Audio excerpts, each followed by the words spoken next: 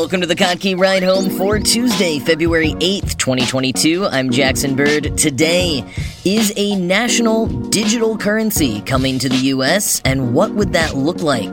Plus, coders have teamed up with scholars of British literature to decode Charles Dickens' secret notes, and the very clever wine bricks from the Prohibition era that helped keep the wine industry afloat. Here are some of the cool things from the news today. William Jennings Bryan is probably rolling over in his grave. Forget the gold standard, the U.S. Federal Reserve is considering adopting a digital dollar. Now, you may have heard rumblings about this because last month the Federal Reserve put out a long-awaited paper considering the pros and cons of a digital currency, but stopped short of taking a position on one way or the other. Now, it's not unprecedented. China started a trial of a digital currency in January of 2020, and India announced plans to do the same. But what exactly is a national digital currency? How would it work? Now, in terms of user experience, it would probably be like using Cash App or Venmo, but the money would be issued as digital cash, or a central bank digital currency, or CBDC, by the U.S. Mint, just like they print bills and mint coins. And what makes a digital dollar different, for one, is the removal of the middleman, so to speak, and of transaction fees. So when you use something like Venmo, the app goes through their company and then a series of banks to get to the person or institution you're sending money to. There's a whole lot of checks through multiple parties, and each check comes with transaction fees. NPR notes that in 2020, those transaction fees added up to over $110 billion. But a digital dollar would function more like cash. You tap your device with its digital wallet at checkout, and the money is immediately and directly transferred to the cashier. Basically like cash, except tied to your identity. And that would also shift liability in digital transactions away from commercial banks and to the Federal Reserve, CNBC notes. And NPR points out two strong pros for a digital dollar. First is that it could put pressure on credit card companies and payment processors to lower their fees and be more competitive. Second is that it would enable people without bank accounts to participate in cashless transactions. 5% of American households don't have a bank account, which means they're unable to access the increasing number of goods and services that only operate via cards or digital payments. And relatedly, it could also be a conceivably more straightforward way for the government to send out benefits, like the COVID-19 stimulus checks. Those could have gone straight to everyone's digital wallets. That is, everyone who had opted in to use the digital dollar and digital wallets, and that would remain to be seen. Uptick has been slow in China, where private providers that people are familiar with continue to be more popular. No doubt, many people will also be wary about giving more data to the federal government, and not just because the government itself could mine one's personal data, but because it could get hacked by an outside party. The U.S. government is not exactly known for being the most tech-forward ordinarily, so NPR says some serious funding would need to go towards modernizing the nation's financial infrastructure in order to safely implement a digital dollar. And given some of those technological concerns, experts say it could take 5 to 10 years to implement a digital currency. And considering nations like China and India are already running trials, we'll be pretty far behind if we don't get a move on. Although we were also far behind on things like chip cards, so I suppose it's par for the course. Quoting NPR, "There's a big concern that by moving slowly, the U.S. is letting other countries shape standards for national digital currencies, and the popularity of the dollar could be diminished. After all, for decades, it has been the world's primary reserve currency, meaning many countries hold their reserves in U.S. dollars. But Fed Chair Jerome Powell has made it clear he's in no hurry. Last year, a reporter asked the central banker whether he was worried the U.S. was falling behind countries like China. "I think it's more important to do this right than to do it fast," he replied. End quote.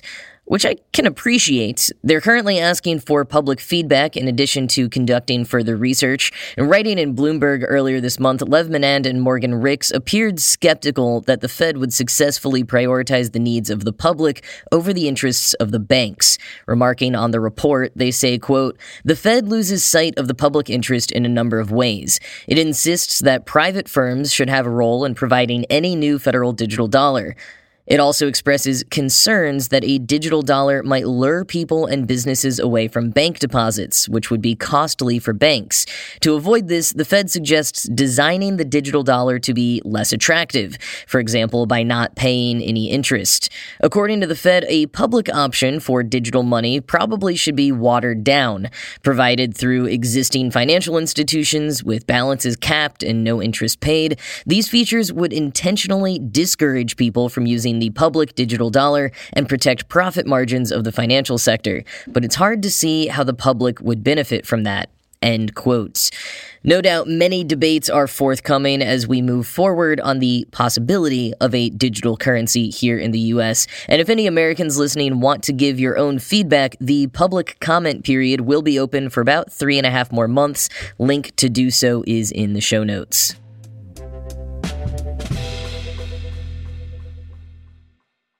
So the Morgan Library and Museum here in New York City is home to the original handwritten manuscript of A Christmas Carol by Charles Dickens, which they put out on display each Christmas. A few years back, they published a version of the book that has scans of his handwritten manuscript pages side by side the typeset final edition, so you can check out his notes as you read along. At least in theory. His 1800s handwriting, rife with strike-throughs and ink blots, is pretty tough to parse for modern eyes. But his usual manuscript handwriting has nothing on his shorthand. Also at the Morgan Library and Museum are some of Dickens's notes and letters from throughout his lifetime, written in his trademark shorthand. Scholars have tried to decipher his shorthand for over a century, but haven't made much headway.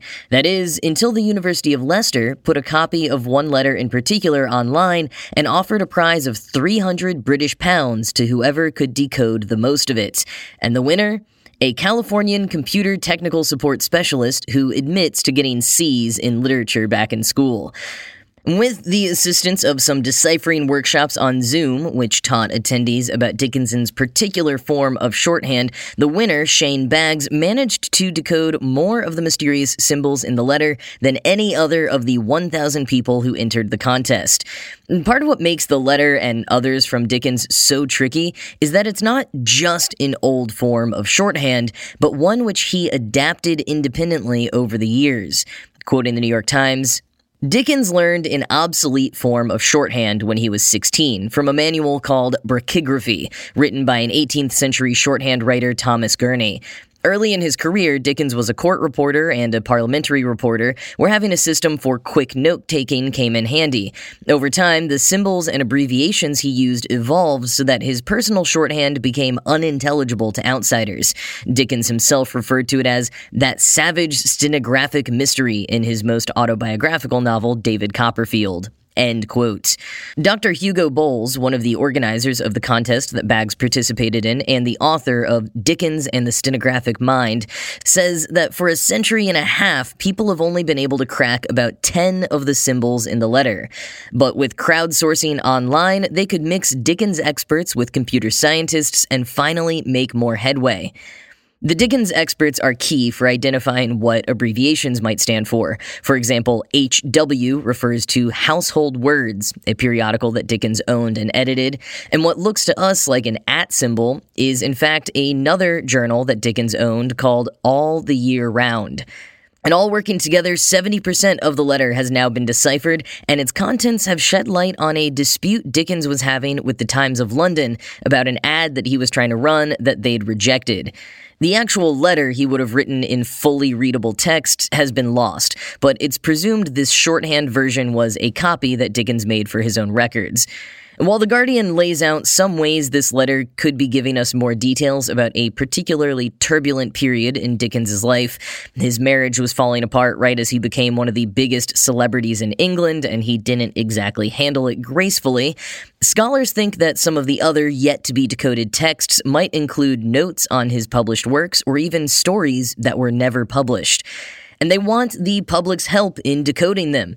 Dr. Bowles, along with Dr. Claire Wood from the University of Leicester, have launched Dickens Code, a site where you can sign up to help crack the code on a number of Dickens's shorthand texts. They run free workshops to get you up to speed with all the information that you need, and will be running the program for at least a year. So if you are a fan of puzzles or of 19th century English literature, check it out. As The Guardian put it, playing their SEO cards right, forget Wordle, can you crack the Dickens Code?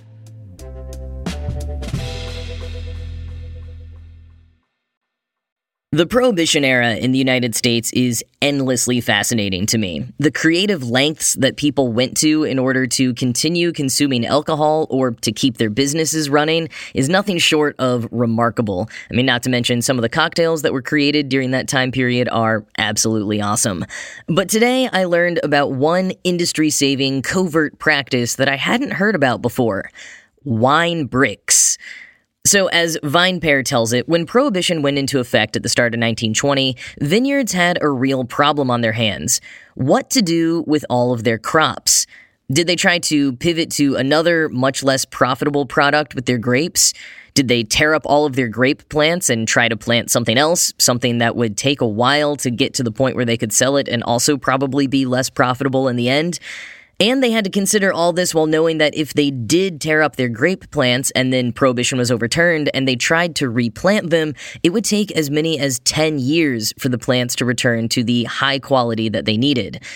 A lot of them ended up pivoting to other crops, opening orchards and the like, but others stuck to their grapes and came up with a clever product that actually increased their profits substantially.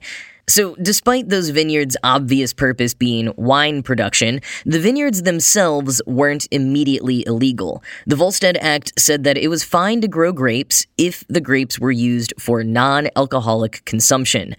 Now, naturally, the government knew that some vineyards would try to get around this, so they had another stipulation. If an individual person used grapes from that vineyard to make wine, and it was found out that the vineyard owner who sold that person the grapes was aware that the person had done that, they would both be arrested. But, as VinePair put it, quote, if the grape grower gave clear warning that the grapes were not to be used for the creation of alcohol, and those grapes passed through enough hands so that even if the end result was wine, the grape grower did not know the bootlegger's intentions, the grower was in the clear. End quote. And the vineyards could sell more than grapes. They could make and sell juice as well as juice concentrate. And this meant that non-alcoholic wine was basically all good. Non-alcoholic wine could, of course, under the right circumstances, be turned into alcoholic wine by the consumer. They would have to dissolve the juice concentrate in water and ferment it, which not everyone would exactly know how to do. And the vineyards couldn't tell them how to do it without becoming culpable for knowing consumers were using their juice concentrate that way. So instead, vineyards decided to tell customers what not to do. They packaged the concentrated grape juice up in boxes called wine bricks and printed all the instructions on the packaging as warnings. Quoting again, if you were to purchase one of these bricks, on the package there would be a note explaining how to dissolve the concentrate in a gallon of water, and then right below it, the note would continue with a warning, instructing you not to leave that jug in a cool cupboard for 21 days or it would turn into wine.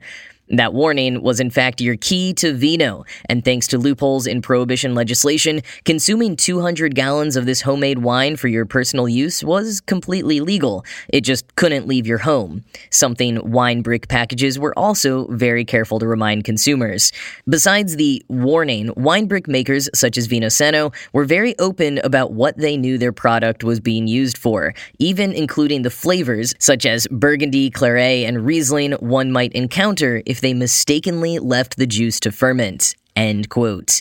And the wine bricks were a hit, making nouveau riche out of the vineyard families who sold them, because demand for wine had only risen during Prohibition, but due to all of these regulations, the suppliers had decreased in number substantially. And so, the wine industry was able to weather the long 13 years of Prohibition and emerge even more innovative and resilient than before.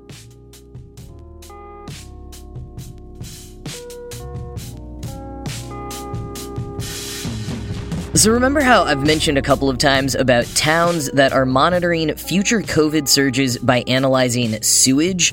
Well, the long-awaited official sewage tracking tool is now live on the CDC's COVID tracking website.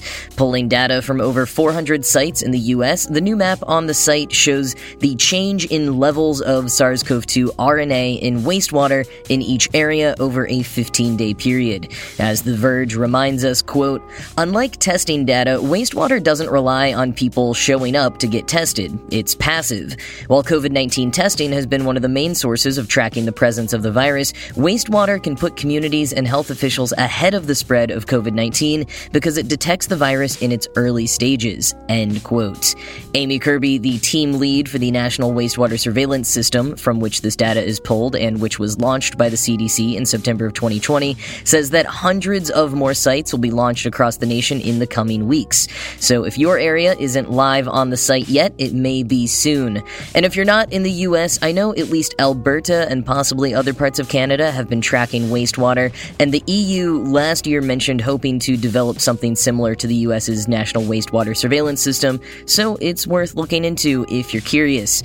But that is it from me for today. As always, this show was produced by Ride Home Media and Kottke.org. I am Jackson Bird, and I will talk to you again tomorrow.